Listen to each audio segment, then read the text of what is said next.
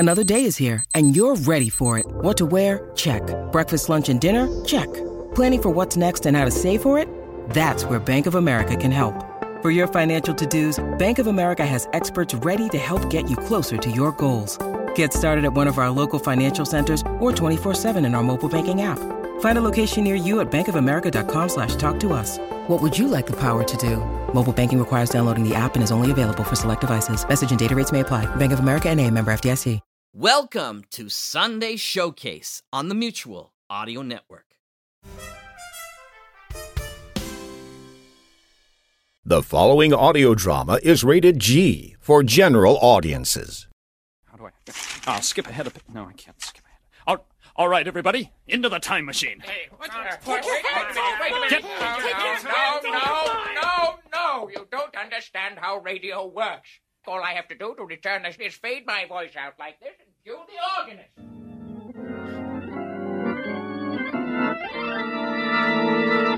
And you see, here we are. Wait a minute. 63 Audio presents the Old Time Radio Essentials Podcast. Greetings, all who gather here, and welcome to Season 3 of Old Time Radio Essentials. If this is your first time joining us, and even if it ain't, I must inform you that this is Episode 26, also known as the Season 3 premiere. My name is Pete. And this is Paul. And I'm Dave. Boy, am I glad to be back, fellers. I've been busier than a one-legged man in a butt-kicking contest, but more about me later. What did you guys do during the hiatus? Whoa, roll that back. One-legged man in a butt-kicking contest? Pretty busy guy. Yeah. That's a visual. I need to process that for just a second. Wow. Okay. He falls down a lot. They call him Mr. Pogo Stick. Yeah. Damn.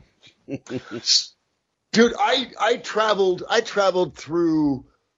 I did a road trip that involved 13 states, from Illinois down to Missouri, Oklahoma, Texas, Arizona, New Mexico, California, Oregon, Washington, Idaho, Wyoming, Colorado, Nebraska, and Iowa. I've been everywhere, man. I'll tell you, I spent my birthday at in the Grand Canyon. I saw both. I don't know if you guys have heard of Meow Wolf, the interactive art installation that was funded by George R.R. Martin. Started down in Santa Fe. No. It's astonishing. It is a story. It is an art presentation, interactive, immersive, a story in a huge building. God, I can't even begin to describe it, but it was mind blowing. I saw the one in Santa Fe, and then they just opened up a new one in Denver, and I got there. The road trip took me around to Denver just in time to catch the soft opening of that. How's that spelled? Meow as in cat noises, and wolf as in alpha. Oh, wow. Because Meow. a couple years ago, I came up with a fake pet food brand called Meow Woof. And it's MEOWOOF, Meow Woof. And it was for both cats and dogs. There you go. The omni food. Yeah. Indeed. No, these guys, they basically approached George R.R. Martin years ago. So we had this great idea, but we need to buy this bowling alley and we need $5 million. And George R.R. Martin says, yeah, sure. Here you go. And I just happen to have it on me. Yeah, right. Cause he's George R.R. Martin. But seriously, you walk into this thing and it's, you walk in the Santa Fe one, you walk in and there's a house and there's a mailbox. You can open the mailbox and read the mail, and you start getting drawn into this story that the whole installation is telling. And you go in and you walk up on the porch, and then here's the living room and yada, yada. And there's something on the TV. Everything ties in some way, shape, or form to the story. And you can crawl through the fireplace, and you're in another dimension where there's this skeletal mastodon with the neon lights, and it was just astonishing. I allocated like 2 hours thinking that would be enough. I was wrong. I was so wrong. I could have spent all day there. I was the same way with the Smithsonian Institution. I said, well, we'll just spend a couple hours here. You only make it in the door. Yeah. Right? Right? So yeah, it was an incredible road trip. Touched base with all kinds of friends. and family and people that I'd never met other than virtually. I got to actually meet them in the flesh, which was awesome. So, yeah, it was an amazing road trip. Just amazing.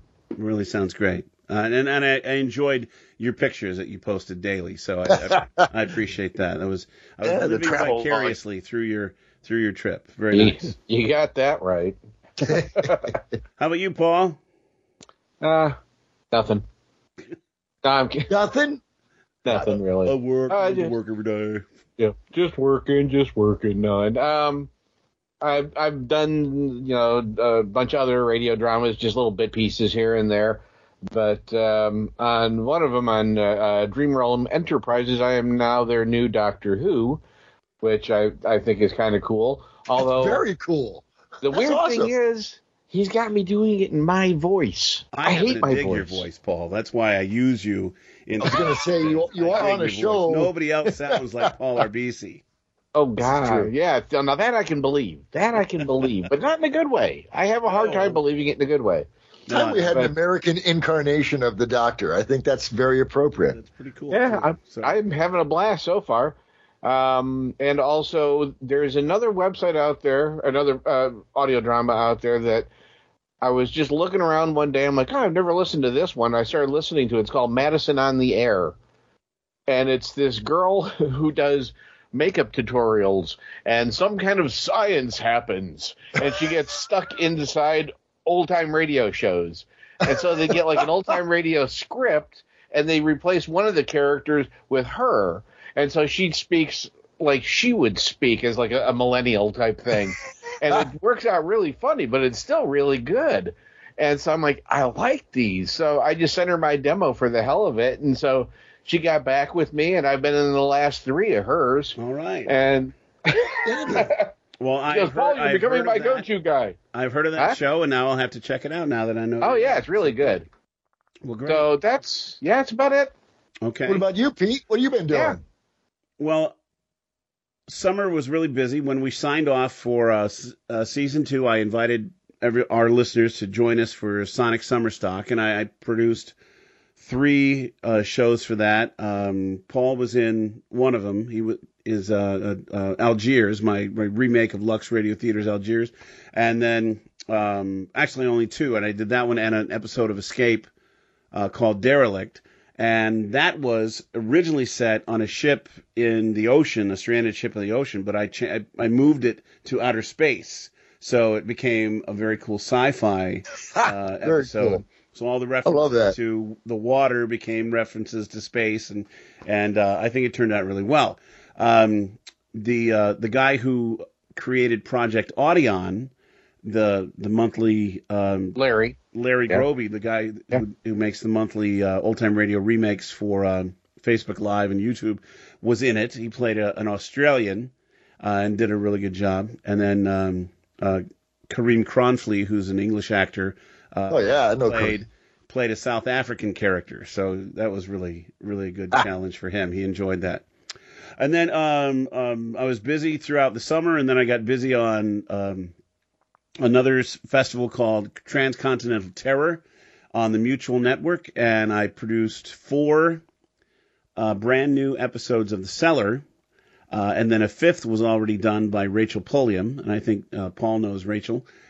She and I have collaborated on a number of things, and she won a script writing competition that I had held for The Cellar, and she came in second, and she said not only did she want to direct the play, she wanted to produce it. So she cast it, she produced it a year ahead of time, and I've been holding on to it. And I'm thinking, okay, there are 5 weekends in October, and I only have 4 original plays to produce. So I asked Rachel if hers could be part of that lineup, and it would get her easily into, because she won a spot in a Cellar season. And I just didn't know when that second season was going to start. So with this miniseries, the 5-episode miniseries, she jumped at the chance to get her thing released. And it's called Phobias Unlimited, unfortunately shortened to PU, which she laughs about. But it's a very good one. And then my 4, I produced throughout August and September and October to get them all done and ready. And those came out the 2nd through 5th weekends in October for Transcontinental Terror. So you were really busy as hell. You were cranking out some stuff, man. Some serious content, yeah. Dude, where can we? Is there a link tree where you post all of this awesome stuff? Yeah, the majority of my stuff goes out on Mutual, but then I repost it at Moonlight Audio Theater, and that's moonlightaudiotheater.ca because it's out of Canada. Okay. The theater is R-E, not E-R. Theater, like theatre. Theatre. Yes, Moonlight Audio Theater. Those damn Canadians. No, that's just people putting their little pinky finger up when they say theater. That's all that is. So it's down to the Shoppy. So yeah, really busy, but it's had a lot of fun because with the pandemic, with vaccinations being the way they are, and all of my actor friends are smart and they got vaccinated, they were able to come over and record with me for the most part. And awesome. There were only a couple of people who recorded remotely out of state. So the rest of them came in. We had a great time. We caught up on gossip and each other's lives. And it was like the old days when I had people coming over to record. So I really had a great summer and fall. But glad to have you guys back and get back to doing this. Absolutely. That's it. So let's hand it back to Dave. All right, so let's get back into the OTR Essentials groove here. Gang, the purpose of our show is to present specific episodes of our favorite old-time radio series. Episodes that stand out as particularly representative of those series or as one of those, quotable episodes that fans of old radio like to discuss, either in person or, like we are on social media. We'll open up each episode by introducing the selection, describing it briefly, and then we'll play it for you. Then we'll come back at the end and discuss it at length, each of us giving his own opinion on its merits, its performances, or anything that stands out for us. And clearly, that's exactly what we're presenting to you, just our opinions on whether or not it's representative of that series or if it's worthy of a place in every old-time radio aficionado's personal collection. You don't have to agree with us, and in fact, we may not and quite often do not agree with each other. But we hope you'll enjoy what we bring to the table and come back for more. This is where I have to argue with you, Dave, because I don't hope they'll... No. I'm lying. No. Of course I do. I do. I disagree with all your disagreeing. That's right. Now, I'm offended by your offensiveness. Each of us three will take turns selecting a show for discussion. Season 2 ended with my pick, an episode called Living Death from the Tales of the Texas Rangers series, in case you missed it. This month, it's both our Season 3 premiere and my turn again. Not that I'm trying to hog the spotlight, which means, according to tradition, I'm bringing something featuring Orson Welles. Shakespeare's Twelfth Night from the Columbia Shakespeare Cycle. Not much is known these days about the Columbia Shakespeare Cycle. It was a short-lived series, as far as we can find out, just 8 one-hour dramatizations of Shakespeare's plays, which were broadcast in the summer of 1937, which also included adaptations of Henry IV, Taming of the Shrew, Much Ado About Nothing, and Julius Caesar, among others. And the casts of these plays included the best and brightest from Broadway and Hollywood, including Edward G. Robinson, Rosalind Russell, Leslie Howard, Claude Rains, even Humphrey Bogart. Tonight's selection, no exception. We got Sir Cedric Hardwicke, Tallulah Bankhead, and a 22-year-old would-be genius named Orson Welles in the cast.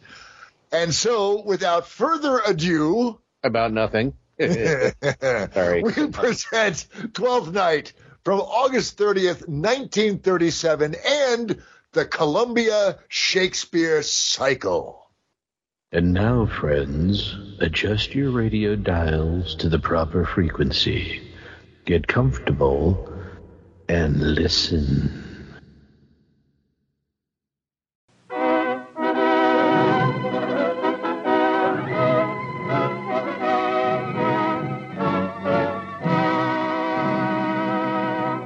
From New York City, the Columbia Network presents William Shakespeare's fantasy, Twelfth Night. Each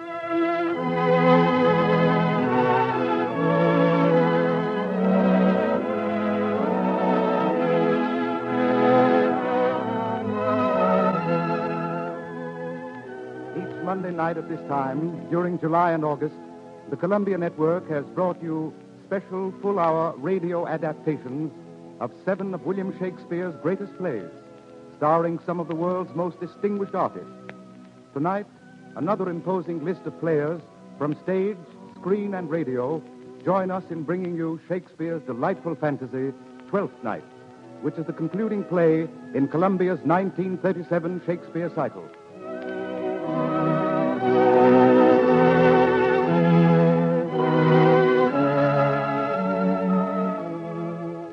Starring in tonight's performance of Twelfth Night are Tallulah Bankhead as Viola, Sir Cedric Hardwicke as Malvolio, Helen Menken as Olivia, Orson Welles as Duke Orsino, and Estelle Winwood as Maria.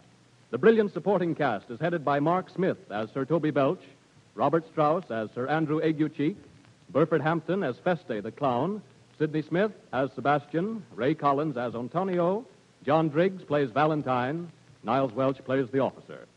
Victor Bay, Columbia's talented young conductor, raises his baton to lead the orchestra in the musical introduction. And Conway Turrell, distinguished actor of stage and screen, comes forward as narrator to present the prologue to Twelfth Night.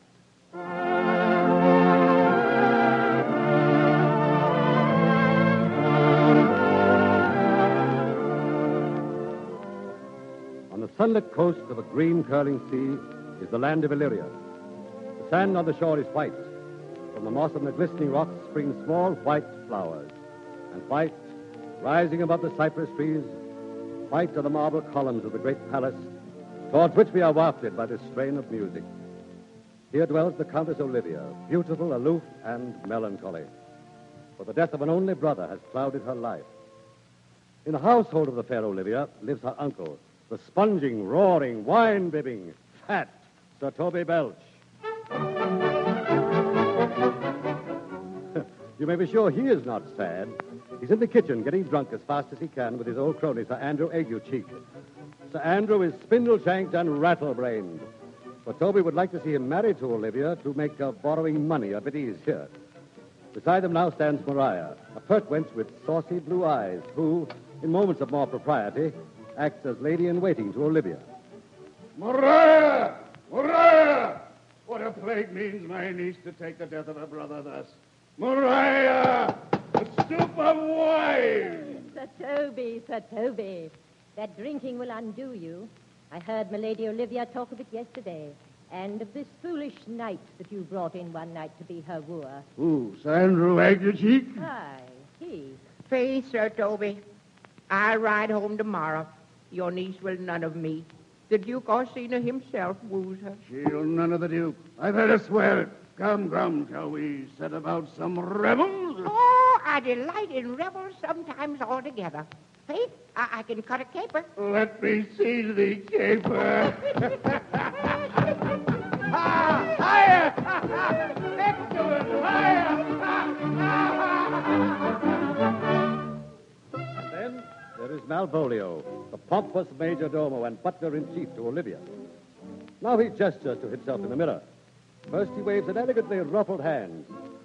Then he leans to examine a small blemish on a rather large nose. Malvolio is socially ambitious. He is persuaded that his mistress is secretly in love with him. To be Count Malvolio. What is but fortune, all is fortune. Maria once told me that the Lady Olivia did affect me, and I've heard herself come thus near, that should she fancy you to be one of my complexion. Besides, she uses me with a more exalted respect than anyone else that follows her. Well, what should I think of it?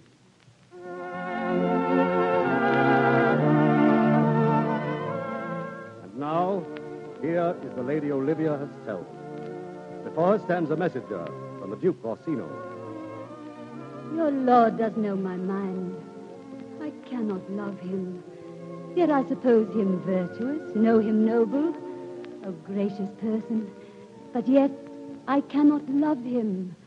He might have took his answer long ago.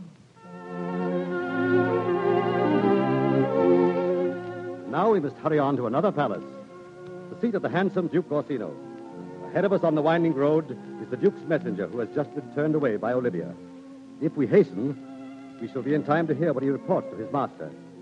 This is the Duke. Valentine, how now? What news from her? So please, my lord, the element itself, till 7 years hence, shall not behold her face at ample view, but like a cloistress, she will veiled walk. Oh, she that hath the heart of that fine frame to pay this debt of love but to a brother.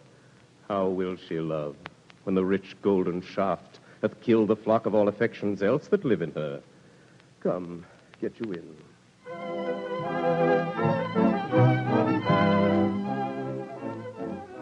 Olivia weeps for her brother, and Orsino sighs for Olivia. To all appearances, they may continue to do so till doomsday on the white, sunlit shores of the green curling sea. But now comes a storm. Out at sea, a hurrying ship is lashed to helplessness by wind and frothing waves. A brother and sister, twins, alike in face and manner, cling frantically to each other. The mainmast goes. The ship is down by the stern. The brother and sister are in the water. Now they are wrenched apart. Now a rushing avalanche of water is between them. A sailor is swimming toward the girl as night blots out the sea.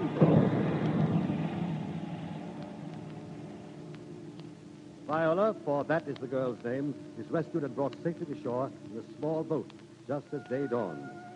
But no one has seen her twin brother, Sebastian. Now Viola has mastered her grief as best she can, in the faint hope that he may have been rescued. Now she must turn to the problem of living, for she is without money or friends. Knowest thou this country, sailor? Aye, madam. Who governs here? A noble duke, Orsino. Orsino. I've heard my father name him. He was a bachelor then. And so is now, or was so very late. I prithee conceal me what I am, and be my aid, for such disguise as haply shall become the form of my intent. I'll serve this duke, for I can sing and speak to him in many sorts of music. That will allow me very worth his service. What else mayhap to time I will commit. Only shape thou thy silence to my wit.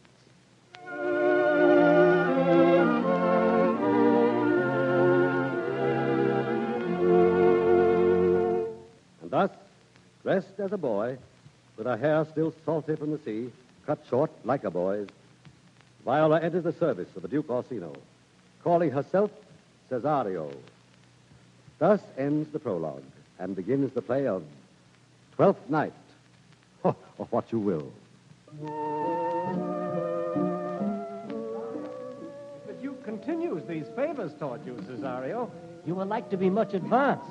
He hath known you but 3 days, and already you're no stranger. You either fear his humor or my negligence, that you call in question the continuance of his love. Is he inconstant, sir, in his favors? No, believe me. I thank you. Here he comes. If music be the food of love, play on. Give me excess of it, that surfeiting the appetite may sicken and so die. That strain again, it had a dying fall. Oh, it came o'er my ear like the sweet sound that breathes upon a bank of violets, stealing and giving odor. Enough, no more. It is not so sweet now as it was before. Who saw Cesario? Ho! On your attendance, my lord. Here. Stand you a while aloof. Cesario, thou knowest no less but all. I have unclasped to thee the book even of my secret soul. Therefore, good youth, address thy gate unto her. Be not denied access. Stand at her doors and tell them, there thy fixed foot shall grow till I have audience. Sure, my noble lord, if she be so abandoned to her sorrow as it is spoke, she never will admit me. Be clamorous and leap all civil bounds rather than make unprofited returns. Say I do speak with her, my lord. What then? Oh, then unfold the passion of my love. Surprise her with discourse of my dear faith. It will become thee well to act my woes. She will attend it better in thy youth than in a nuncius of more grave aspect. I think not so, my lord. Dear lad, believe it, for they shall yet belie thy happy years that say thou art a man. Some 4 or 5 attend him. All, if you will, for I myself am best when least in company. Prosper well in this, and thou shalt live as freely as thy lord, to call his fortunes thine. I'll do my best to woo your lady, yet a bar for strife, whoe'er I woo, myself would be his wife. This is Feste, the Lady Olivia's clown, speaking out of her part. From a seat here in Lady Olivia's garden, I can see the road that winds through the cypress trees from the Duke's palace. That handsome young page, newly taken into Orsino's service, is coming our way. I may guess what he has to say, and true, I wish him success. For truly, my lady has mourned too long. But soft, here she comes. God bless thee, Lady Olivia. Oh, take the fool away. Do you not hear, Malvolio? Take away the lady. Sir, I bade them take away you. Misprision in the highest degree. Good Madonna, give me leave to prove you a fool. Can you do it? Dexterously, good Madonna. Make your proof. Good Madonna, why mournest thou? Oh, good fool, for my brother's death. I think his soul is in hell, Madonna. I know his soul is in heaven, fool. The more fool, Madonna, to mourn for your brother's soul being in heaven. Take away the fool, Malvolio. What think you of this fool, Malvolio? Doth he not mend? Yes, and shall do till the pangs of death shake him. Infirmity that decays the wise doth ever make the better fool. God send you, sir, a speedy infirmity for the better increasing your folly. Oh, how say you to that, Malvolio? I wonder your ladyship takes delight in such a barren rascal. No, you are sick of self-love, Malvolio, and taste with a distempered appetite. Madam, there is at the gate a young gentleman. Much desires to speak with you. From the Duke Orsino, is it, Maria? I know not, madam. 'Tis a fair young man and well attended. Oh, go you, Malvolio. If it be a suit from the Count, I am sick or not at home, or what you will, to dismiss it. Oh, mistress mine, where are you roaming? Oh, mistress mine, where are you roaming? Oh, stand here, your true love coming. You hear, Lady Olivia? Oh, go to. Your fooling grows old. Madam! Madam! Aye, Malvolio? Yon young fellow swears that he will speak with you. I told him you were sick. He takes on him to understand so much and therefore comes to speak with you. I told him you were asleep. He seems to have a foreknowledge of that too and therefore comes to speak with you. What is to be said to him, lady? He's fortified against any denial. Tell him he shall not speak with me. Has been told so, and he says he'll stand at your door like a sheriff's post and be the supporter to a bench. But he'll speak with you. Why, what kind of a man is he? Of mankind. What manner of man? Oh, very ill manner. He'll speak with you, will you all know? Of what personage and years is he? Not yet old enough for a man, nor young enough for a boy. As a squash is before 'tis a peace cod, or a codling when 'tis almost a happle. 'Tis with him in standing water between boy and man. He's very well favored, and he speaks very shrewishly. One would think his mother's milk was scarce out of him. Oh. Let him approach. Call in, Maria. Gentlewoman, my lady calls. Milady? Maria, give me my veil. Come, throw it over my face. We'll once more hear Orsino's embassy. The honorable lady of the house. Which is she? Speak to me. I shall answer for her. Your will. Most radiant, exquisite, and unmatchable beauty. I pray you tell me if this be the lady of the house. I would be loath to cast away my speech. For besides, it is excellently well penned. I've taken great pains to con it. Whence came you, sir? Well, I can say a little more than I've studied, and that question's out of my part. Are you a comedian? No, my profound heart. And yet, by the very fangs of malice, I swear I'm not that I play. Are you the lady of the house? If I do not usurp myself, I am. Well, most certain if you are she, you do usurp yourself. For what is yours to bestow is not yours to reserve. I will on with my speech in your praise, and then show you the heart of my message. Come to what is important, Int. I forgive you the praise. Alas, I took great pains to study it, and 'tis poetical. It is more the like to be feigned. Come, speak your office. It alone concerns your ear. Aye. Malvolio, give us the place alone. Madame. Now, sir, what is your text? Most sweet lady. Ah, a comfortable doctrine, and much may be said of it. But where lies your text? In Orsino's bosom. In his bosom? In what chapter of his bosom? In the first of his heart. Oh, I have read it. It is heresy. Have you no more to say? Good, madam. Let me see your face. Have you any commission from your lord to negotiate with my face? Oh, you are now out of your text. But we will draw the curtain and Show you the picture? Look you, sir. Is not well done? Excellently done, if God did all. 'Tis in grain, sir. 'Twill endure wind and weather. 'Tis beauty truly blent, whose red and white nature's own sweet and cunning hand laid on. Lady, you're the cruelest she alive, if you will lead these graces to the grave and leave the world no copy. Oh, sir, I will not be so hard-hearted. I will give out divers schedules of my beauty. As item, 2 lips, in different red. Item, 2 gray eyes with lids to them. Item, 1 neck, 1 chin, and so forth. Oh, were you sent hither to praise me? I see what you are. You're too proud. But if you were the devil, you're fair. My lord and master loves you. Oh, such love could be but recompense, though you were crowned the nonpareil of beauty. How does he love me? With adorations, fertile tears, with groans that thunder love, with sighs of fire. Oh, your lord does know my mind. I cannot love him. He might have took his answer long ago. If I did love you in my master's flame, in your denial I would find no sense, I would not understand it. Why? What would you? Make me a willow cabin at your gate, and call upon my soul within the house. Write loyal cantons of contemned love, and sing them loud even into the dead of night. Halloo your name to the reverberate hills, and make the babbling gossip of the air cry out, Olivia. Oh, you should not rest between the elements of air and earth, but you should pity me. You might do much. What is your parentage? Above my fortunes, yet my state is well. I am a gentleman. Aye. Oh, get you to your lord. I cannot love him. Let him send no more. Unless, perchance, you come to me again to tell me how he takes it. Very well. I thank thee for your pains. Spend this for me. I am no feed post, lady. Keep your purse. My master, not myself, lacks recompense.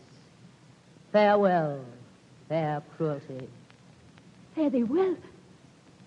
Oh, what is your parentage?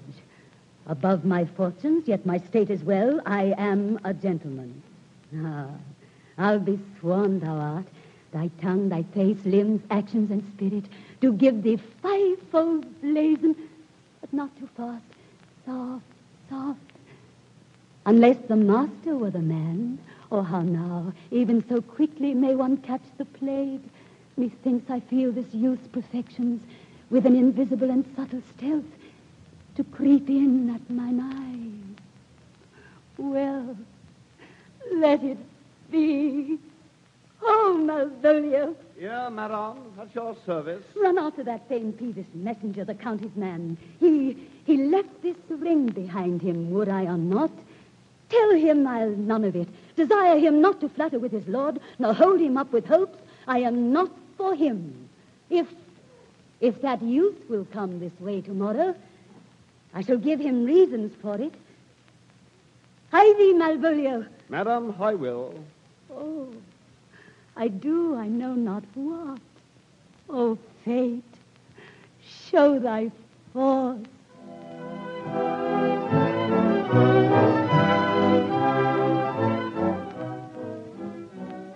This is Feste the clown. I swear my mistress has fallen in love with the Duke's page Cesario. Else why is she distracted? Else why did she send him a ring he ne'er had? Else why did she retire to bed without supper, if it were not to dream? But let that go. Sir Toby and the foolish Sir Andrew are drunk in the kitchen, where I shall join them anon. Approach, Sir Andrew. Not to be abed after midnight is to be up betimes, thou knowest. Nay, by my troth, I know not. But I know to be up late is to be up late. A false conclusion. I hate it as an unfilled can. Does not our life consist of the 4 elements? Faith, so they say. But I think it rather consists of eating and drinking. Thou art a scholar. Let us therefore eat and drink. Hey, Robin, tell me how later. How now, my heart? Here comes the fooly face. Welcome, ass. Now let's have a chat. Come on, let's have a song. Shall we make the welcome dance indeed? Shall we rouse the night owl and a catch that will draw 3 souls out of one weaver? Shall we do that? And you love me, let's do it. I'm a dog at a catch. Let our catch be thou knave. Hold thy peace, thou knave knight. I shall be constrained in it to call thee knave knight. It is not the first time I've constrained one to call me knave. Begin, fool. It begins, hold thy peace. I shall never begin if I hold my peace. Good faith. Come, begin. Hold thy peace, I pray thee, hold thy peace. Thou knave. Hold thy peace, I pray thee, hold thy peace. Thou knave. Sir Toby. What a caterwauling do you keep here? If milady had not called up her steward, Malvolio, and bid him turn you out of doors, never trust me. Maria, my lady's a Catayan. Malvolio's a beggar Ramsey. And 3 merry men be we. Am not I consanguineous? Am I not of a blood? Chilly Valley, lady. There dwelt a man in Babylon, in Babylon, in Babylon. Peace, Sir Toby. Through midnights in admirable Babylon, in Babylon. For the love of God, peace!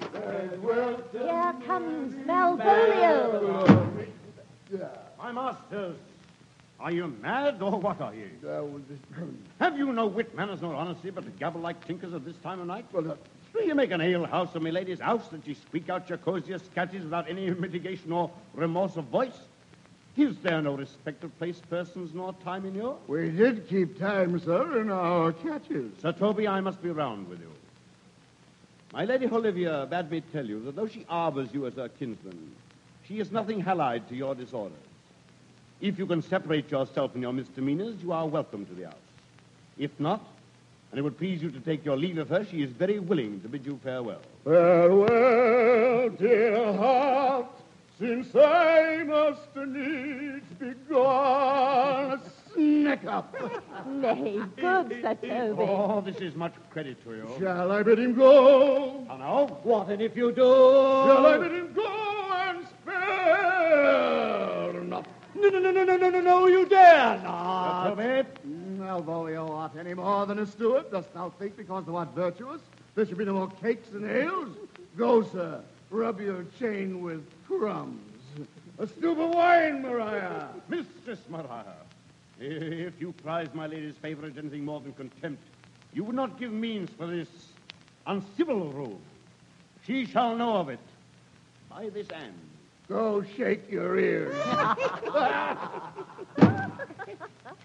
Sweet Sir Toby, be patient for tonight. Since the youth of the Count's was today with milady, she is much out of quiet. For Monsieur Malvolio, let me alone with him.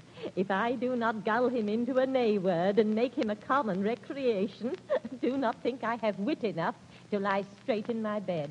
I know I can do it. Possess us. Tell us something of him. Marry, sir, sometimes he's a kind of Puritan. Oh, if I thought that, I'd beat him like a dog. The devil a Puritan, that he is, or anything constantly but a time-pleaser. Malvolio's the best persuaded of himself, so crammed as he thinks with excellencies, that it is his grounds of faith that all that look on him love him.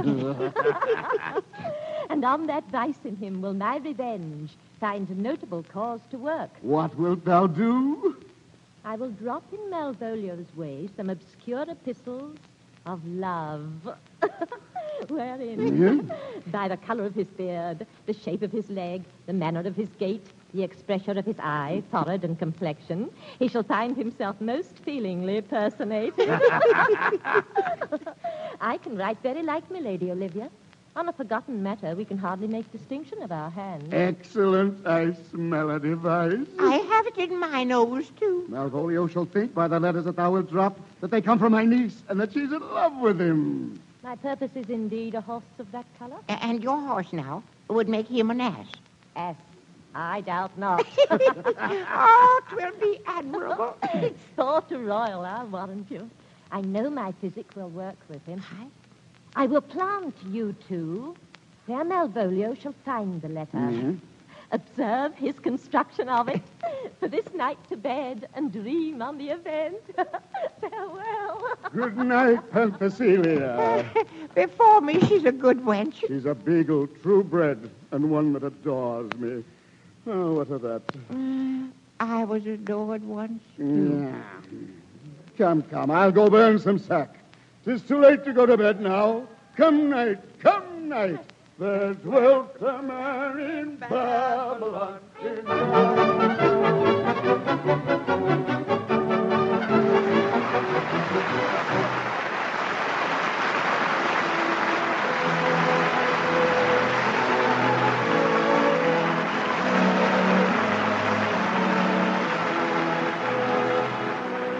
You have just heard the first part of Columbia's presentation of Twelfth Night, starring Tallulah Bankhead as Viola, Sir Cedric Hardwicke as Malvolio, Helen Menken as Olivia, Orson Welles as Duke Orsino, and Estelle Winwood as Maria. The play will continue in just a moment. This is the Columbia Broadcasting System.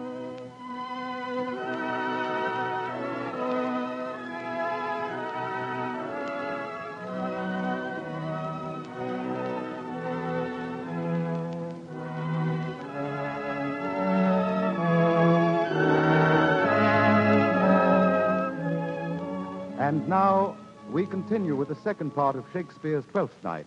And again, your narrator, Conway Turrell, comes forward to set the scene.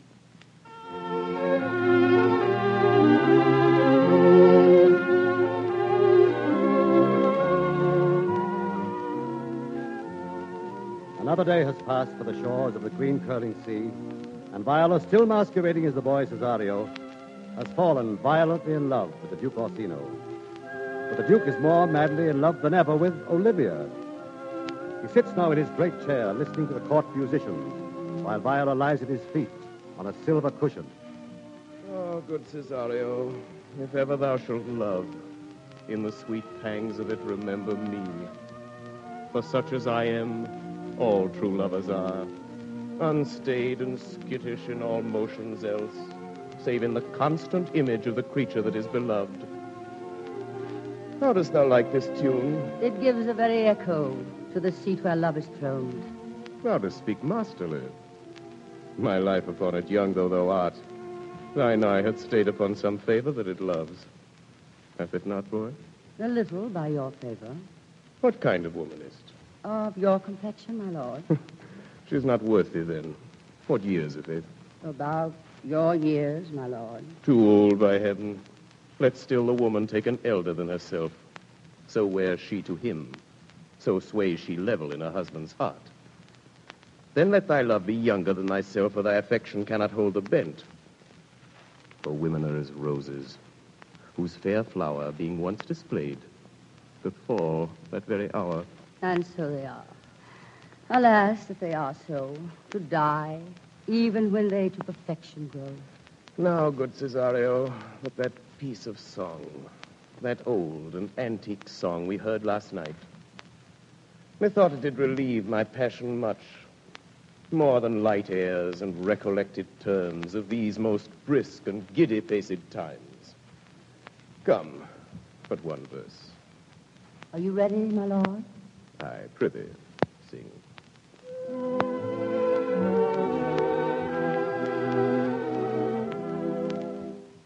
Come, come, come away, yes, and in sad cypress let me be laid. Fly, fly, fly away, breath, I'm the slave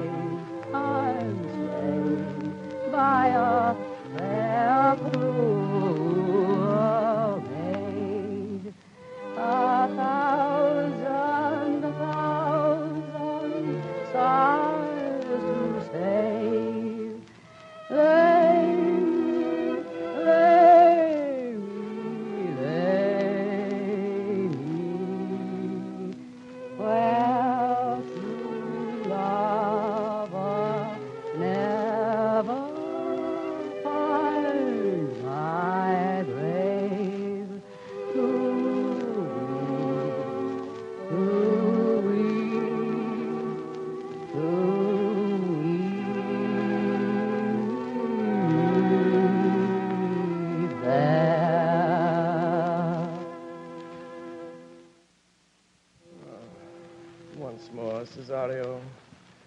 Get thee to yon same sovereign cruelty. But if she cannot love you, sir, I cannot be so answered. soothe, but you must say that some lady, as perhaps there is, hath for your love as great a pang of heart as you have for Olivia. You cannot love her, you tell her so. But must she not then be so answered? There is no woman's sides can bide the beating of so strong a passion as love doth give my heart. No woman's heart so big to hold so much. Make no compare between that love a woman can bear me and that I owe Olivia. Ah, but I know What dost thou know? too well what love women to men may owe. In faith, they're as true of heart as we. My father had a daughter, loved a man. And what's her history? A blank, my lord. She never told her love, but let concealment like a worm in the bud feed on her damask cheek. She pined in thought, and with a green and yellow melancholy, she sat like Patience on a monument, smiling at grief. Was not this love indeed, my lord? But died thy sister of her love, my boy?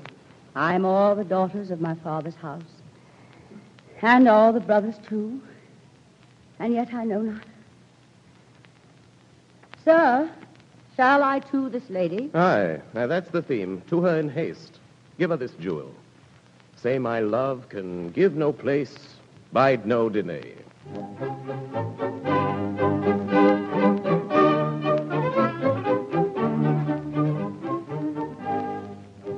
This is Peste the Clown, speaking frankly out of my part.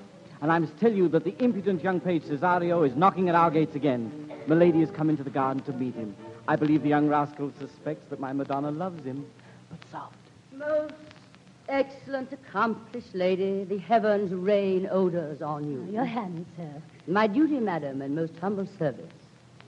What is your name? Cesario is your servant's name, fair princess. My servant, sir? Your servant to the Duke Orsino youth. And he is yours, and his must needs be yours. Your servant's servant is your servant, madam. I bade you never speak of him again. But would you undertake another suit? I had rather hear you to solicit that than music from the spheres. Dear lady. Cesario, give me leave, beseech you. I did send, after the last enchantment you did hear, a ring in chase of you. So did I abuse myself, my servant, and I fear me, you. And under your hard construction must I sit, to force that on you in a shameful cunning of which you knew none of. To one of your receiving, enough is shown. A cypress, not a bosom hideth my heart. Let me hear you speak. I pity you. That's a degree of love. No, not a grise. For 'tis vulgar proof that very oft we pity enemies. Why then, methinks 'tis time to smile again. A word, how apt the poor are to be proud. Be not afraid, good youth. I'll not have you. There lies your way. Due west. Then westward ho, grace and good disposition attend your ladyship. You'll nothing, madam, to my lord by me. Stay, I prithee. Tell me what thou thinkest of me. That you do think you're not what you are. If I think so, I think the same of you. Then think you right. I'm not what I am. But I would you were as I would have you be. Would it be better, madam, than I am? I wish it might, for now I am your fool. Oh, Cesario, by the roses of the spring, by maidhood, honor, truth, and everything, I love thee so, that maugre all thy pride, nor wit nor reason can my passion hide. By innocence I swear, and by my youth, I have one heart, one bosom, and one truth, and that no woman has, nor ever none shall mistress be of it save I alone. And so adieu, good madam. Nevermore will I my master's tears to you deplore. Yet come again, for thou perhaps mayest move that heart, which now pours to like his love.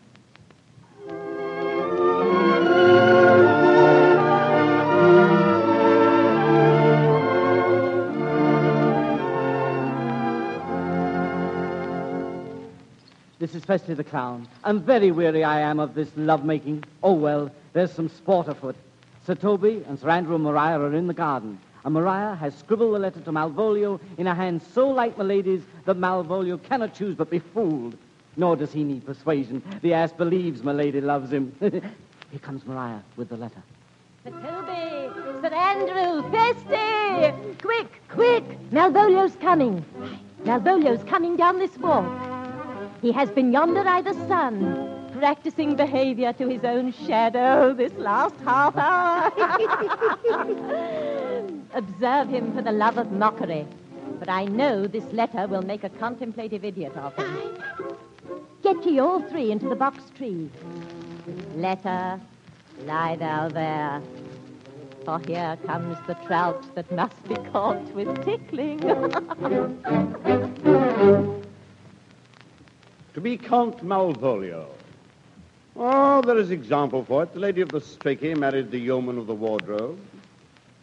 Having been 3 months married to Olivia, calling my officers about me in my branched velvet gown, having come from a daybed where I have left Olivia sleeping. Fire and brimstone? And then to have the humor of state, and after a demure regard of travel, telling them that I know my place as I would they should do theirs.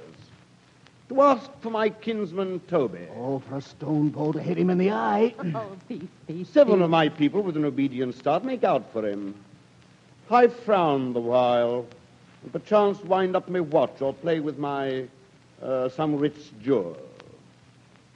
Toby approaches, curtsies there to me. Shall this fellow live? I extend my hand to him thus, saying, Cousin Toby, my fortunes having cast me on your niece give me this prerogative of speech. You must amend your drunkenness. Out, scab. Nay. Besides, you waste the treasure of your time with a foolish knight. That's me. I warrant you. One Sir Andrew. I knew 'twas I. Ha-ha. Oh, a letter. Now is the woodcock near the gin. What employment have we here? By my leaf, this is Milady's hand. These be her very C's, her U's, and her T's, and thus makes she her great P's. Oh, it is in tempting to question her hand. Her C's, her U's, and her T's? Why that? To the unknown beloved, this and my good wishes, her very phrases. By your leave wax, soft, and the impressure of her Lucrece with which she uses to seal. Oh, 'tis Milady. To whom should this be? Did not I say he would work it out? I may command where I adore, but silence like a Lucrece knife, with bloodless stroke me art doth gore. Hem, ho, hey, hi, doth sway me life. A fustian riddle. Excellent wench. Hem, ho, hey, hi, doth sway me life. Oh, let me see. I may command where I adore. Why, she may command me. Oh, this is evident to any formal capacity. There is no obstruction in this. And the end. What does this alphabetical position portend? Hem, ho, hey, hi. Hem. Malvolio. Hem. Why, that begins my name. There. Did not I say he would work it out? Yes, but then there is no constancy in the sequel that suffers under probation. A should follow, but Ho does. And O shall end, I hope. I'll cudgel him and make him cry, ho. Soft. Here follows prose. If this fall into thy hand, revolve. In my stars I am above thee, but be not afraid of greatness. Some are born great, some achieve greatness, and some have greatness thrust upon them. Remember who commended thy yellow stockings and wished to see thee ever cross-gartered. I say remember. Go to, thou art made, if thou desirest to be so. Farewell. She that would alter services with thee, the fortunate unhappy. Oh, daylight and champagne discovers not more. This is open. Oh, I do not now fool myself to let imagination jade me, for every reason excites me to this, that Milady loves me. Oh, I thank my stars I'm happy. I will baffle Sir Toby. I will be strange, stout in yellow stockings and cross-gartered even with the swiftness of putting on. Jove and my stars be praised. Oh, here is yet a postscript. Thou canst not choose but know who I am. If thou entertainest my love, let it appear in thy smiling. Thy smiles become thee well. Jove, I will smile. I will do everything that thou wilt have me. Oh, I could marry this wench for this device. So could I, too.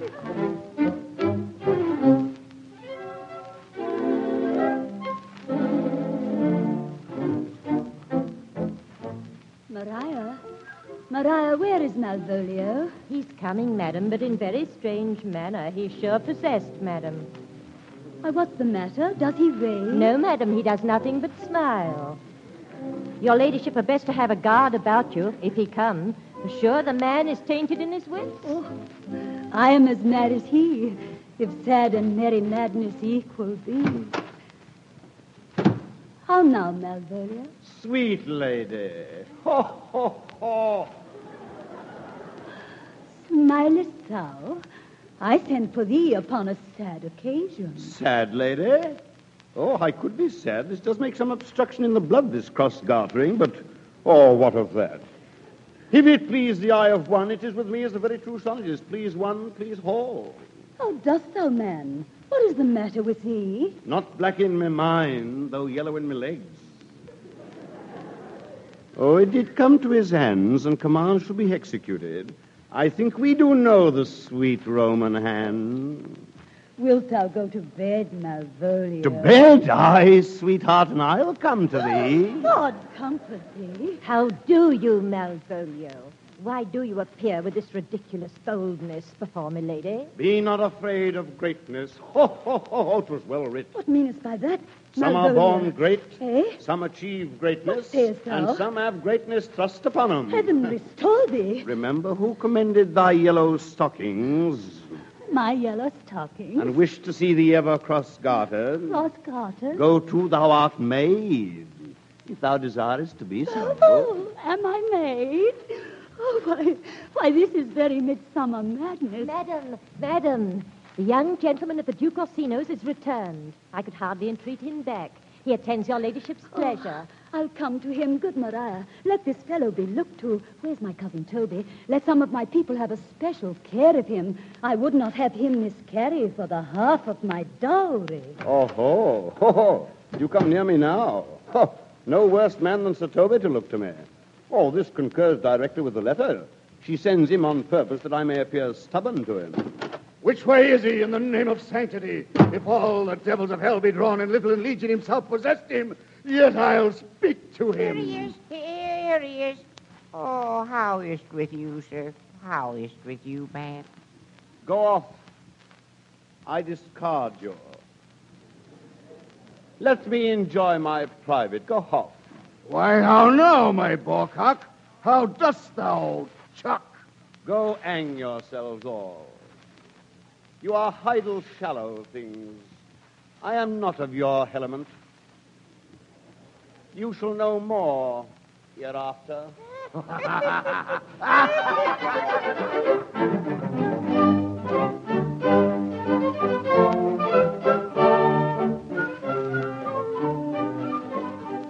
This is Percy the Clown. To tell you there is yet more fun afoot.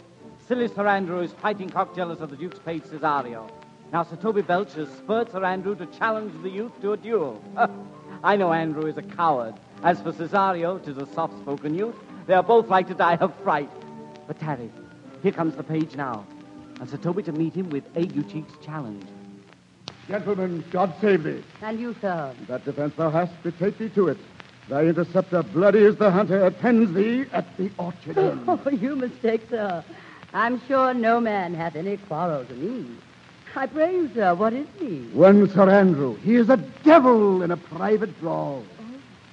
I will return again into the house and desire some conduct of the lady. I am no fighter. Back you shall not to the house. I beseech you, do me this courteous office as to know of the knight what my offense to him is. I will do so, Sir Feste. Aye, Sir Toby. Stay you by this gentleman till I return. Aye, sir.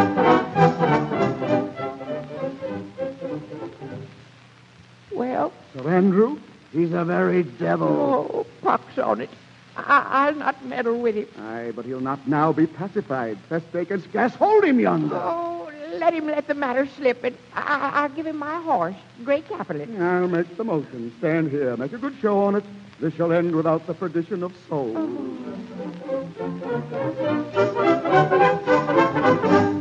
There's no remedy, Signor Cesario. He will fight with you for oath's sake. He protests he will not hurt you. Pray God defend me. A little thing would make me tell them how much I lack it in hand.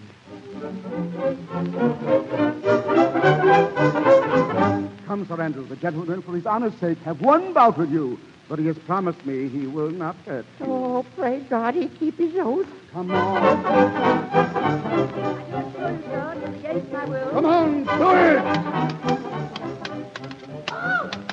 Do it! Do it! Let's say the clown. And faith, there's a strange pirate man running in at the gate. Up! Put up your sword. If this young gentleman have done offense, I take the fault on me. If you offend him, I for him defy you. You, sir? Why, what are you? One, sir, that for his love dares yet do more than you have heard him brag to you he will. Nay, if you'll be an undertaker, I am for you. Oh, good Sir Toby, hold! Here come the officers. Officers? I'll be with you or not. This is the man. Antonio, I arrest thee at the suit of Count Orsino. You do mistake me, sir. No, sir, no jot. I know your favor well. Take him away. He knows I know him well. I must obey. Sebastian, this comes with seeking you, but there's no remedy I shall answer it. What will you do now my necessity makes me to ask you for my purse? Come, sir, away. Sebastian, I must entreat of you some of that money. What money, sir? For the fair kindness that you've showed me here, out of my lean and low ability, I lend you something. Oh, there's half my copper. Do not tempt my misery, lest that it make me so unsound a man as to upbraid you with those kindnesses that I have done for you. I know of none, nor know I you by voice or any feature. Oh, heavens themselves. Come, sir, I pray you, go. Let me speak a little. This youth that you see here, Sebastian, I snatched one half out of the jaws of death. What's that to us? Time goes by. Away. This is Turl, your narrator. Festy the clown may be clever, but there are a few things he does not know. First, he does not know that Cesario is really the girl Viola. Second, he does not know that Viola has a twin brother, Sebastian. Third, and you may have begun to suspect this, he does not know that Sebastian, alive and rescued by the stranger Antonio, is at this very moment coming down the winding road. As Festy would say, more fun afoot. Sir Andrew and Sir Toby are seeking Viola because she ran away after the duel. And Sir Andrew is now convinced that he has a coward he can bully. Now they come upon Sebastian, mistaking him for the disguised Viola. Now, sir, have I met you again? There's for you. What? Why, there's for you, and there. Are all the people mad? Hold, sir, or I'll throw your dagger over the house. Come on, sir, hold. Oh, nay, let him alone. I'll have an action of battery against him if there be any law in Illyria. Let go thy hands, sir. I will not let you go. Come, my young soldier. Put up your iron. You're well fleshed. Come on. I will be free from thee. What would you now? If thou darest tempt me further, draw thy sword. What? Nay, then I must have an ounce of this malapert blood from you. To it, then. Here comes my lady. Oh, Toby. On my life, I charge thee, hold. Will it be ever thus? Ungracious wretch, fit for the mountains and the barbarous caves where manners ne'er were preached. Out of my sight. Be not offended, dear Cesario. Rude be gone. Ah, Cesario. I prithee, gentle friend, let thy fair wisdom, not thy passion, sway in this uncivil and unjust extent against thy peace. Go with me to my house, and hear thou there how many fruitless pranks this ruffian hath botched up, that thou thereby mayest smile at this. Ah, thou shalt not choose but go. Fair lady. Blame not this haste of mine. If you mean well, plight me the full assurance of your faith. Do not deny. If it be thus to dream, still let me sleep. Oh, nay, come, I prithee. would thou be ruled by me? Madam, I will. Oh, and so be. Then lead the way, and heaven so shine that they may fairly note this act of mine.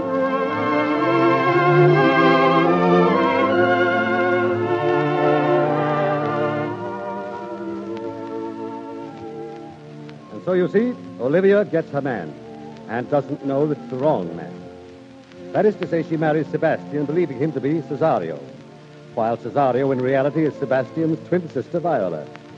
You see what I mean, I'm sure. But even if you don't, the truth will out in a few moments, for here is the Duke at Olivia's gate, grimly resolved to do his own wooing. With him is Viola, still dressed as a boy. Here, two of the officers with the pirate Antonio, who rescued Sebastian from the sea. Antonio still insists that Viola is Sebastian. And now comes Olivia, who of course looks upon Viola as the man she has just married. Here comes the Countess. Now heaven walks on earth. Cesario! Cesario! Oh, Cesario, you do not keep promise with me. Madam? Gracious Olivia. What do you say, Cesario? My lord would speak. My duty hushes me. If it be to the old tune, my lord, it is as fat and fulsome to mine ear as howling after music. Still so cruel. Still so constant, my lord. What, to perverseness? You uncivil lady. Come, boy, with me. My thoughts are ripe in mischief. And I, most jocund, apt and willingly to do you rest, 1,000 deaths would die. Where goes Cesario? After him I love, more than I love these eyes, more than my life, more by all more than e'er I shall love wife. Oh, I me detested. How I am beguiled. Who does beguile you? Who does you wrong? Hast thou forgot thyself? Is it so long? Come away. Oh, Cesario, my husband stayed. Husband? Aye, husband. Can he that deny? Her husband, sirrah? No, my lord, not I. Oh, thou dissembling cub. What wilt thou be when time hath sowed a grizzle on thy case? Farewell and take her, but direct thy feet where thou and I henceforth may never meet. My lord, I do protest, No, my do lord. not swear. Oh, little faith, thou hast too much fear. Oh, for the love of God, a surgeon. Send one presently to Sir Toby. What's the matter, Sir Andrew? He has broke my head across and has given Sir Toby a bloody coxcomb, too. Who has done this, Sir The Andrew? Count's gentleman, one Cesario. My gentleman, Cesario? Why do you speak to me? I never hurt you. Oh, if a bloody coxcomb be a hurt, you have hurt me. Oh, here comes Sir Toby, halting. How now, gentlemen? How is it with you? Oh, that's all one. Has hurt me, and there's the end on it. Get him to bed and let his hurt be looked to. I'll help you, Sir Toby. Will you help? An asshead, and a coxcomb, and a knave, a thin-faced knave, a go! Madam, I am sorry, madam, I have hurt your kinsman. Oh. But had it been the brother of my blood, I must have done no less with wit and safety. Oh, one face, one voice, one habit. Oh, and two persons. You throw a strange regard upon me. Sebastian! Antonio. Oh, my dear Antonio. Sebastian, are you? Fearest thou that, Antonio? How have you made division of yourself? An apple cleft in two is not more twin than these two creatures. Which is Sebastian? Which is Cesario? Do I stand there? I never had a brother. I had a sister whom the blind waves and surges have devoured. What charity, what kin are you to me? What countryman, what name, what parentage? Of Messalene, Sebastian was my father. Such a Sebastian was my brother, too. So went he suited to his watery tomb. If spirits can assume both form and suit, you come to fright us. Were you a woman as the rest goes even, I should my tears let fall upon your cheek and say, thrice welcome, drowned Viola. If nothing lets to make us happy both, but this, my masculine usurped attire, do not embrace me till each circumstance of place, time, fortune do cohere and jump that I am Viola. Boy, thou hast said to me 1,000 times, thou never shouldst love woman like to me. And all those sayings will I overswear, and all those swearings keep as true in soul as doth that orbed continent the fire that severs day from night. Give me thy hand, and let me see thee in thy woman's weeds. Madam! Here comes Malvolio. They say, poor gentleman, he's much distressed. Madam. Is this the madman? Aye, my lord. The same. How now, Malvolio? Madam, you have done me wrong. Notorious wrong. Oh, have I, Malvolio? Lady, you have. Pray you peruse that letter and tell me in the modesty of honor why you have given me such clear lights of favor.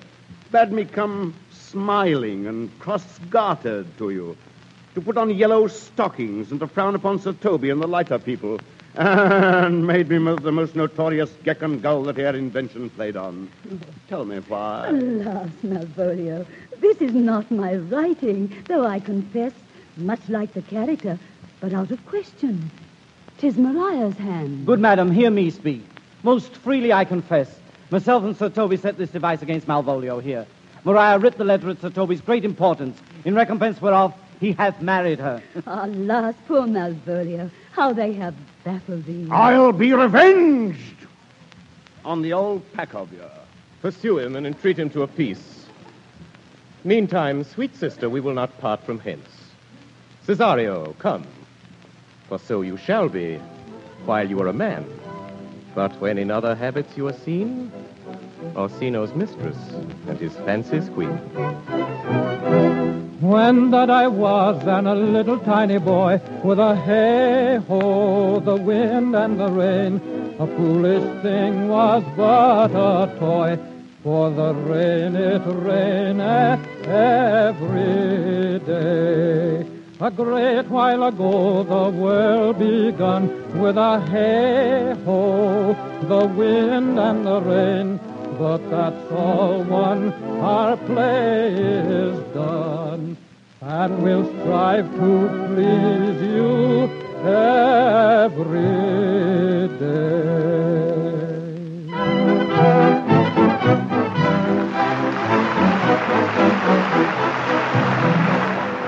And so the curtain falls at Columbia's Playhouse in New York City on the radio adaptation of Shakespeare's fantasy, Twelfth Night.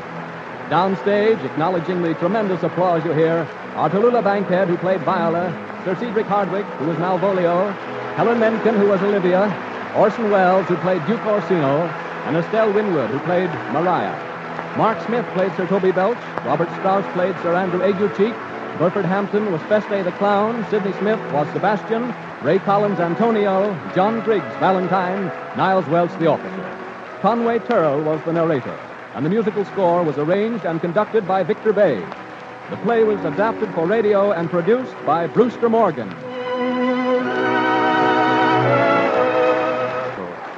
This has been another presentation of the Columbia Broadcasting System.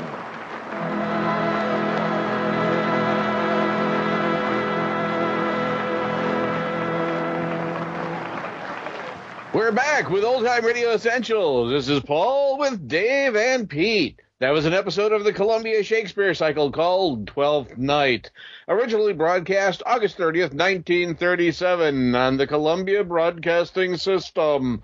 Pete, this was your selection for this installment. What the hell made you choose it? Oh, easy now. Dial it back there, Sounds son. like an accusation, sir. What were you thinking? Well, of course, with the top of every season, I like to bring in something with Orson.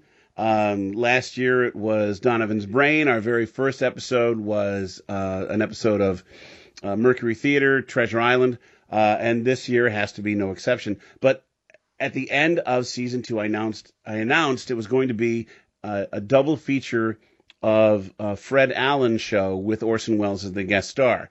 But that was also with the hope that we would start our third season some 2 or 3 months ago. So when the rotation came about, I said, okay, just throw all caution to the winds. Let's do something different. And I went looking for it, and I found this. I love Orson Welles' Shakespeare on the radio. He really, when he started doing it himself, he didn't direct this one, but when he started doing his own Shakespeare on the radio, it was marvelous. My own adaptation of Macbeth a few years ago relied heavily on Orson Welles' adaptation of it, and I followed it and I crossed out and I found out, okay, he moved this section to this part of the script. Okay, oh, really? Very interesting. So he did not only a dramatization of it, he did his own interpretation of it. And so when I started listening to this, I thought, okay, Orson's only 22 years old. Who's he going to play? Now, he did not play the lead. He was Orsino. And so his part was much smaller than the others, but he really stood out. I think he stood out here. But I've seen not a live production of Twelfth Night, but on PBS some years ago, there was the Royal Shakespeare Company production that was filmed, and I loved it. I loved the idea of the cross-dresser, the girl dressed in boys' clothing who fools everybody and into thinking that she's a young man. I like how Orsino falls in love with her, thinking that it's some sort of weirdness that he's in love with a boy who turns out to be a girl, so all is well. This one should have been called All's Well That Ends Well, really. Or Victor Victoria. Yeah. Monty Python Life of Brian. Yeah. So I chose it just out of desperation, something to bring to the table, but in the end, I think it was a very good choice. Overall, it is done well. I love the narrator. The narrators, they were able to cut a lot out because, it's probably a 3-hour play in real life, which was condensed to an hour. So what they did was bring in the narrator, who isn't part of the original cast, and use the other characters to narrate some bit. The clown or the jester, whoever it was. I forget. Festi. The jester? Festi. Festi, okay. Festus. Now, Matthew. No, Festi was very well employed with narration and explanations and things like that, which I don't think was in the original script. And then the narrator himself, which helped join things together, cover the gaps in the areas that were cut out or excised. And overall, a nice, compact, well-played bit of Shakespeare for us. And I love Tallulah Bankhead in this. She was, how old was she? She was like 35. I did a little calculation. Tallulah Bankhead was 35. She later appeared in The Big Show on NBC in 1950. It was a big variety show that only lasted 2 seasons. Estelle Winwood as Mariah. Estelle Winwood. I cannot hear the name Estelle Winwood without conjuring up the little old lady in the wheelchair in that movie Murder by Death. If you ever seen the Neil Simon's Murder by Death, that was a little old lady who didn't say much in that movie, but still stood out as a fantastic character. She was 54 when this play was made. Already 54, born in 1883. So she was the oldest of the main characters for sure, but she had such a young, girlish voice. That's the miracle of radio right there. Sir Cedric Hardwicke was the madman. Malvolio? Yeah, Malvolio. Malvolio. And just amazing. He was 44, so 10 years younger, and then Orson, of course, 22. By this time, though, he'd already directed plays for the Federal Theater Project, that Depression-era program that was designed to fund theater performances and actors. So he had already directed his all-black version of Macbeth, which was set in Haiti. It didn't play in Haiti, but it was restaged to look like Haiti. And a play called The Cradle Will Rock. So he was well on his way to his greatness there by the time he was 22. Apparently this was done before a live audience. I heard some laughter from an some audience. Applause at the intermission and at the end, yeah. Yeah, pretty cool. Applause at the end. There was a line that I didn't realize came from Shakespeare. Some are born great, some achieve greatness, and some have greatness thrust upon them. I've heard that hundreds of times in my life and never realized that it was from Shakespeare. So all the best lines come from Shakespeare, dude. Yeah, it's true. All the best lines do come from Shakespeare. So overall, I really enjoyed this. Just bright and cheerful and rollicking and freewheeling all the way through. It sounded like everybody was having fun, from the leads down to the lesser characters, the smaller bit players. Really, everybody had a wonderful time. And it was just a beautiful thing. And to know that they did 7 other plays, this was the final one in the cycle, that they did 7 other Shakespeare plays prior to this with great stars, is just amazing. And they are out there. They're available, so you can download them. Just do a search for Columbia's Shakespeare Cycle 1937, and you should get hits on that. I do recommend that you listen to those. Okay, that's all I have. So I'm curious, Pete, I think you mentioned you had performed some Shakespeare in your time, yes? Yes.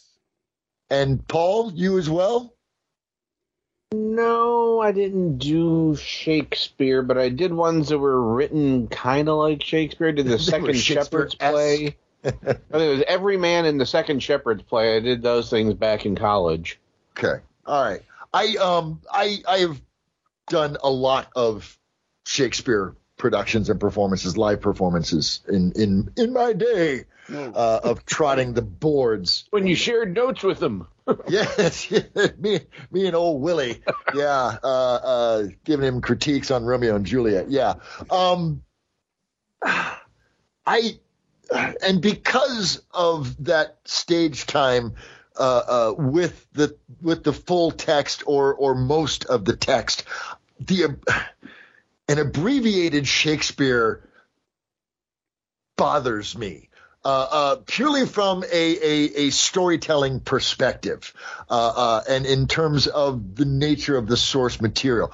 As a radio theater production, this worked very nicely. I agree, Pete. The performances were good. Shakespeare always takes a while to get wired into your brain. I think, it takes a scene or two for your brain to adjust to the syntax of the language and the context and all of that. And once you make that adjustment, then you're in and you're ready to go and you're tracking. It was difficult for me to get into this because of the narrative, because of that bridging of narrative of narrative components that the narrator does.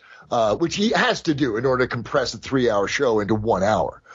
It did a great job of taking the A, B, and C plots and tying them together and hitting all the high points and getting the story told. And in that regard, it's very well wrought. But I'm a purist, and Shakespeare is not meant to be abbreviated that much, and so that was a frustration for me. But yeah, I very much enjoyed. The performances were top shelf. Everybody I thought did a very fine job. The other challenge I have with Shakespeare in radio is theater of the mind, and well wrought, well written radio theater encourages that imagination, that it provides words and a framework for the imagination to hang it on. Shakespeare has this lush, lovely language and lyrical, poetic verse. It doesn't lend itself to scene and space and environment. It's purely wordplay, which is sweet and awesome and works just fine. But in the context of radio, I usually like a little more suggestion of locale and environment than I felt like I got from this one. So while I enjoyed the Shakespeare that was there, and certainly the performances were fabulous, I had some real problems with the way it was abbreviated and just the presence of Shakespeare in a radio format at all. Those were my here. It seemed in memory to me, now that I think about it, it seemed more like a table read. Yeah. Than a fully produced audio play. Exactly. I don't remember too much sound effects at all. No, very, very few. I think they did some people coming closer to the mic or moving away from the mic to have a sense of distance, but there wasn't a whole lot of anything. And that's exactly right. It felt like a table read. It felt like, this was one facet of a production, and that you didn't get the whole full experience from it. That's a good way to describe it, Pete. Okay. And that's the problem I had. All right. What about you, Paul? Crap. Well, after following up you two, this is going to be fun. Your opinion is still valid, man. Yeah. Well, you know what? Right here. Edit this so your opinion comes first. How about that? But put it this way. Yeah. Right here, this is what we're talking about at the beginning of the show, where we say we don't always agree with each other. Well, brother, this is it. I've never been a huge fan of Shakespeare because I could never get my brain around what the hell he was saying and what he was trying to say. I need a Crib Notes version of anything that he has, to understand what he's doing. I mean, it doesn't mean I can't actually enjoy it. I've got the Blu-ray of Henry V with Kevin Branagh, and when he was doing the once more into the breach, dear friends, once more into the breach, and he's doing all that, and then he's doing the whole thing about St. Crispin's Day. I mean, I could follow most of that, but a lot of it I didn't. But then the show itself, I'm just kind of like, what the hell are they talking about? I'll be honest, I'm not, into Shakespeare because I never read it enough. I never studied it enough. I never had somebody help me study it and say, well, this is what he's talking about, and this means that and that. Oh. So I just kind of like, yeah, okay, whatever. I'll pick up like every 20th word, it seems like, and hoping I'm putting it into the right context, He said the. Okay, yeah. Yeah. I got that. Yes, I got that one. But that word? Yeah. Well, let's say, yes, it was very well acted. I liked the announcers. I mean, they were doing it mostly in just straight, normal English. And I like that. The announcers were just and I like that because I'm guessing there are probably enough people in the audience, husbands especially, who are sitting there going, oh, crap, I've got to listen to an hour of this thing. And at least they had some kind of a clue what was going on when the announcers are telling them what's going on, and then they pick up their 20th word like I kind of was and hoping they could piece it together. So that was my problem with the thing. Like I said, it was recorded very well. Again, like you guys were saying, it did give you the feel of kind of like a table read because you expected a little bit more. A little more. Yeah, a little more. Some sound effects, a little, some band music, cheering, all that kind of stuff. But it was just kind of like they would do some singing, and that's about it. Moving in, moving out, stuff like this. But there wasn't like cannons going off or stuff like that. But, yeah, it was...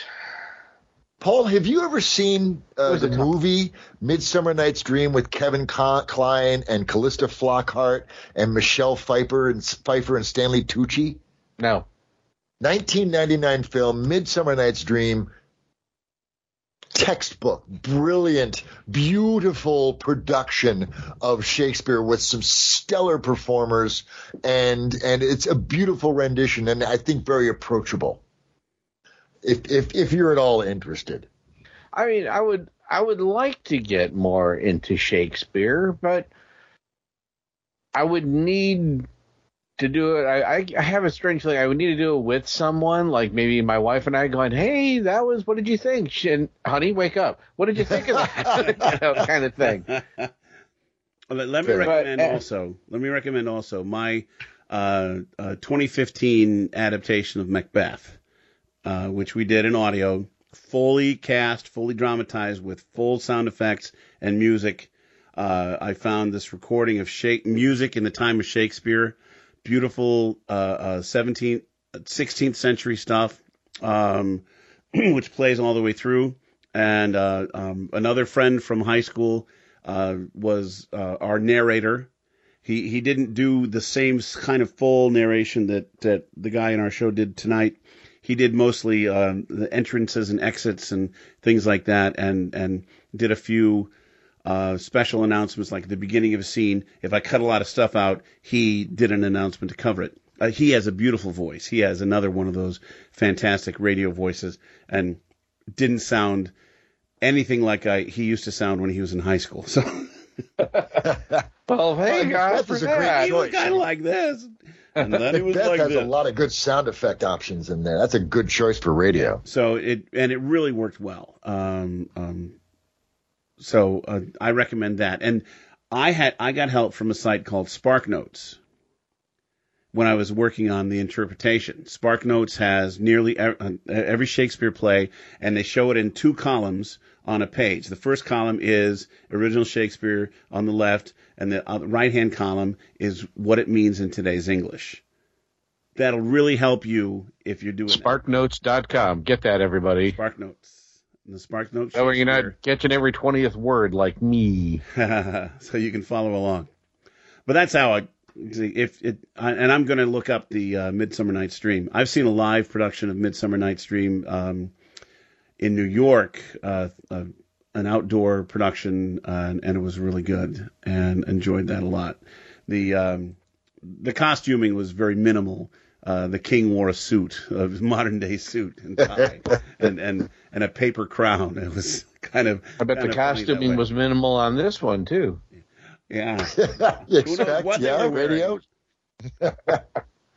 Joss Whedon also did a great Much Ado About Nothing with his favorite actors. Malcolm Reynolds. What's his name? Greg was in there. Oh, Nathan Fillion. Nathan Fillion, right? And Amy Acker, and all of the Firefly, Buffy, Angel cadre. They were all in there, and it's just Nathan Fillion as Dogberry is a sight to be seen. Dude is hilarious. So that's another one that I really enjoy as far as contemporized Shakespeare. Great. Okay, let's vote. What are we voting on, dear listener? As a reminder, we are voting on 1, whether this particular episode is a true representative installment of the overall series, and B, whether or not it is a standalone show that belongs in every Radio Aficionado's collection. And again, Pete, this was your freaking choice, so you go first.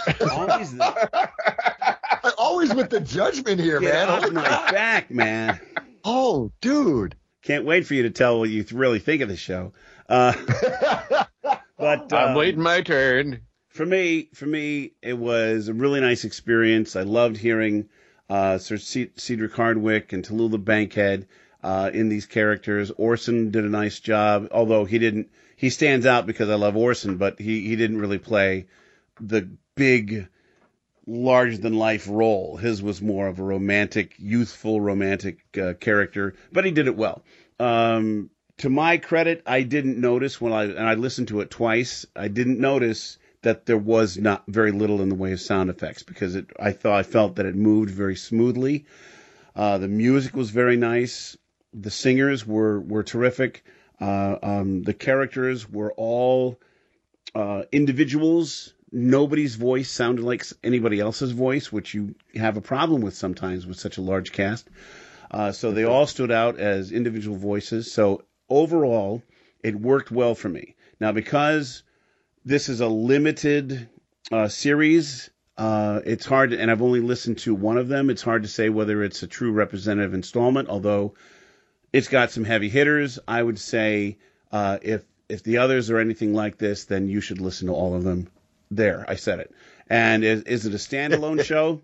I would say yes again, because of the cast, because of the performances, because of the way it was presented as a method of bringing Shakespeare to the masses. During, obviously, the Depression, I would say yes. So yes to both, and that's my vote. Dave? Cool. Yeah, I actually agree with you completely. As much as I have issues with Shakespeare being routed into the theater of the mind, in terms of if it's going to be done, let's do it this way.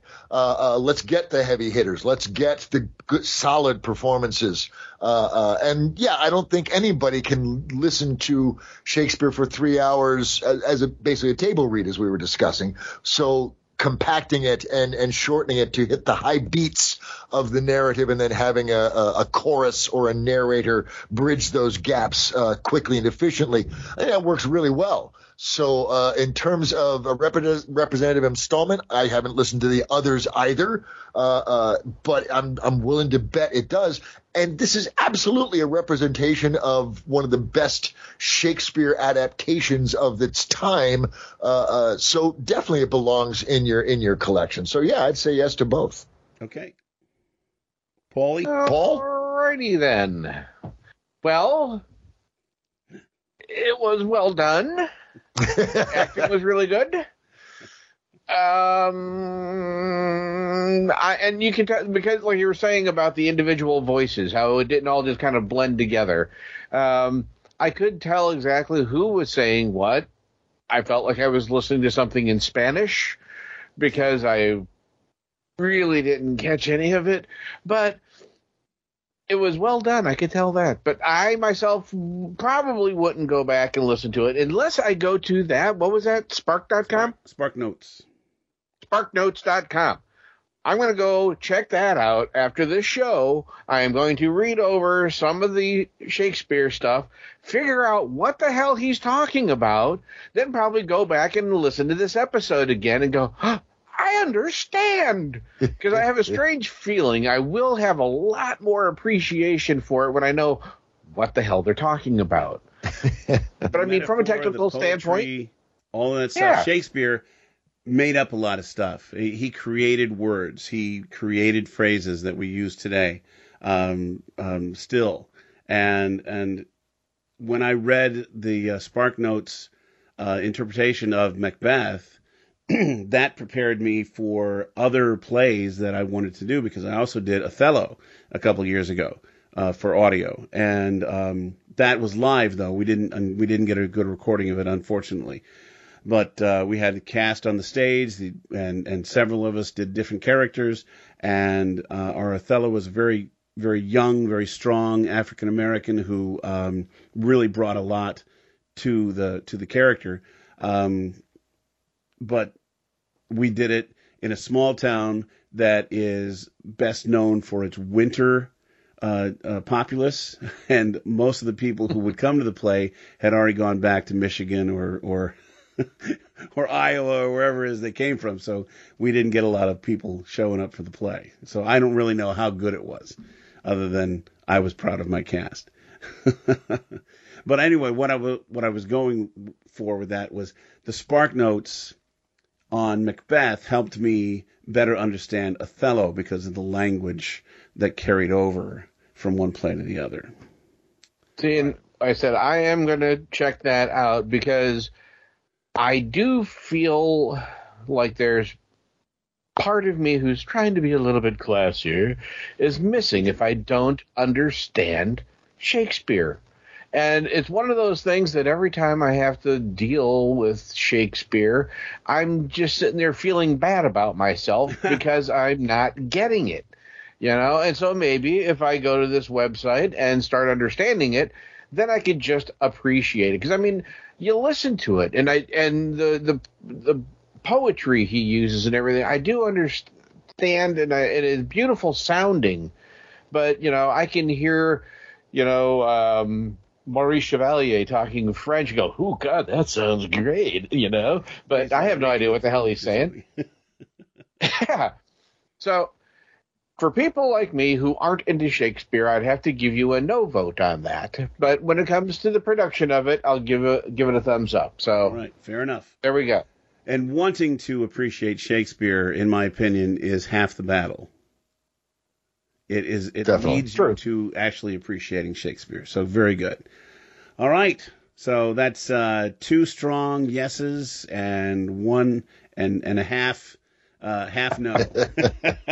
Very good. Qualified. And see, and that's what we described at the beginning. We don't always agree with each other, but that's okay. Well, folks, this brings us to the end of episode 26, our season 3 premiere with Dave Robison, Paul Arbisi, and me, Pete Lutz. We're very happy you came back to us for a third season, and I'm looking forward to what you guys have to offer. Speaking of offerings, next month should be our annual holiday special, and it's Dave's choice. What do you have for us, Dave? I have tasty goodness. I have, I loves me some noir, and I discovered Rocky Fortune, which is a character that Frank Sinatra gave voice to early in his career before his film career took off. In fact, he did this while he was filming From Here to Eternity. And so he frequently works From Here to Eternity into every one of his frickin' episodes of Rocky Fortune somehow. It's sort of this cross-promotional thing. But there's this great Christmas episode called The Plot to Kill Santa Claus. So I'm going to treat us all to a little noir gumshoe goodness and some holiday cheer all at the same time. Outstanding. Sounds like a lot of fun, Dave. And that's about all the time we have. So, Dave, Paul, tell the masses what they need to know. Old Time Radio Essentials is a production of 63 Audio, a proud member of the Mutual Audio Network. Subscribe on Apple or any other podcatcher you may use by searching under Mutual Audio Network and or Narada Radio Company. Do you want to play that way, eh? Okay. That's hand it off to you, big guy. Please follow us on the Twitter at Essentials Old. If you want to suggest a future episode, write us at f6.3@gmail.com. That's the letter F, the number 6, the word point, and the number 3 at gmail.com. Put the word essentials in the subject line. Very good. Essentials. His word? It's Soviet Russia. Squirrel? Radio drama's you. Nice. He's nice. Remember, friends, we're always happy to hear from our listeners, so please do send us feedback and suggestions. And if you didn't catch our email when Paul spelled it out, rewind and listen again, or just look for it in the show notes. And friends, stick around after the show to hear a very special promo for a brand new holiday-related podcast. Whew, that's tough to maintain. This is Uncle Laszlo saying, come to our restaurant. It's Blintz Week. Blintz Week. I love Blintz Week. You can get them with cream cheese. You can get them with nice sweet cherries. You can get them with bacon. Just kidding. Chicken livers, maybe? Okay. It's time to wrap things up. I'm serious. Please do stick around and listen to the promo. It's about a new holiday podcast for the kids. You're going to love it. Join us next time for another fun installment of Old Time Radio Essentials. Bye-bye for now. Cheers, y'all. Nice talking to you. Happy Thanksgiving, everybody. Yeah, happy Thanksgiving. The whole happy holidays thing. Jace, all of that. That there thing there. That thing there. All right. Farewell to thee.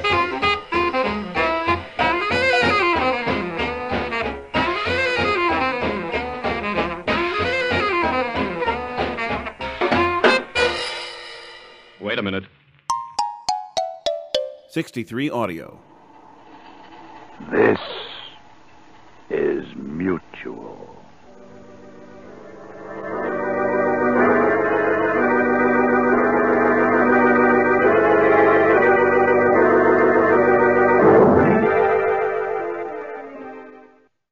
This is Jack Ward, and from every one of us here at the Mutual Audio Network, we wish you, your family, and all your friends safe harbor during these difficult times. Please follow the scientific and medical experts' advice, and we'll always be here for you daily at Mutual.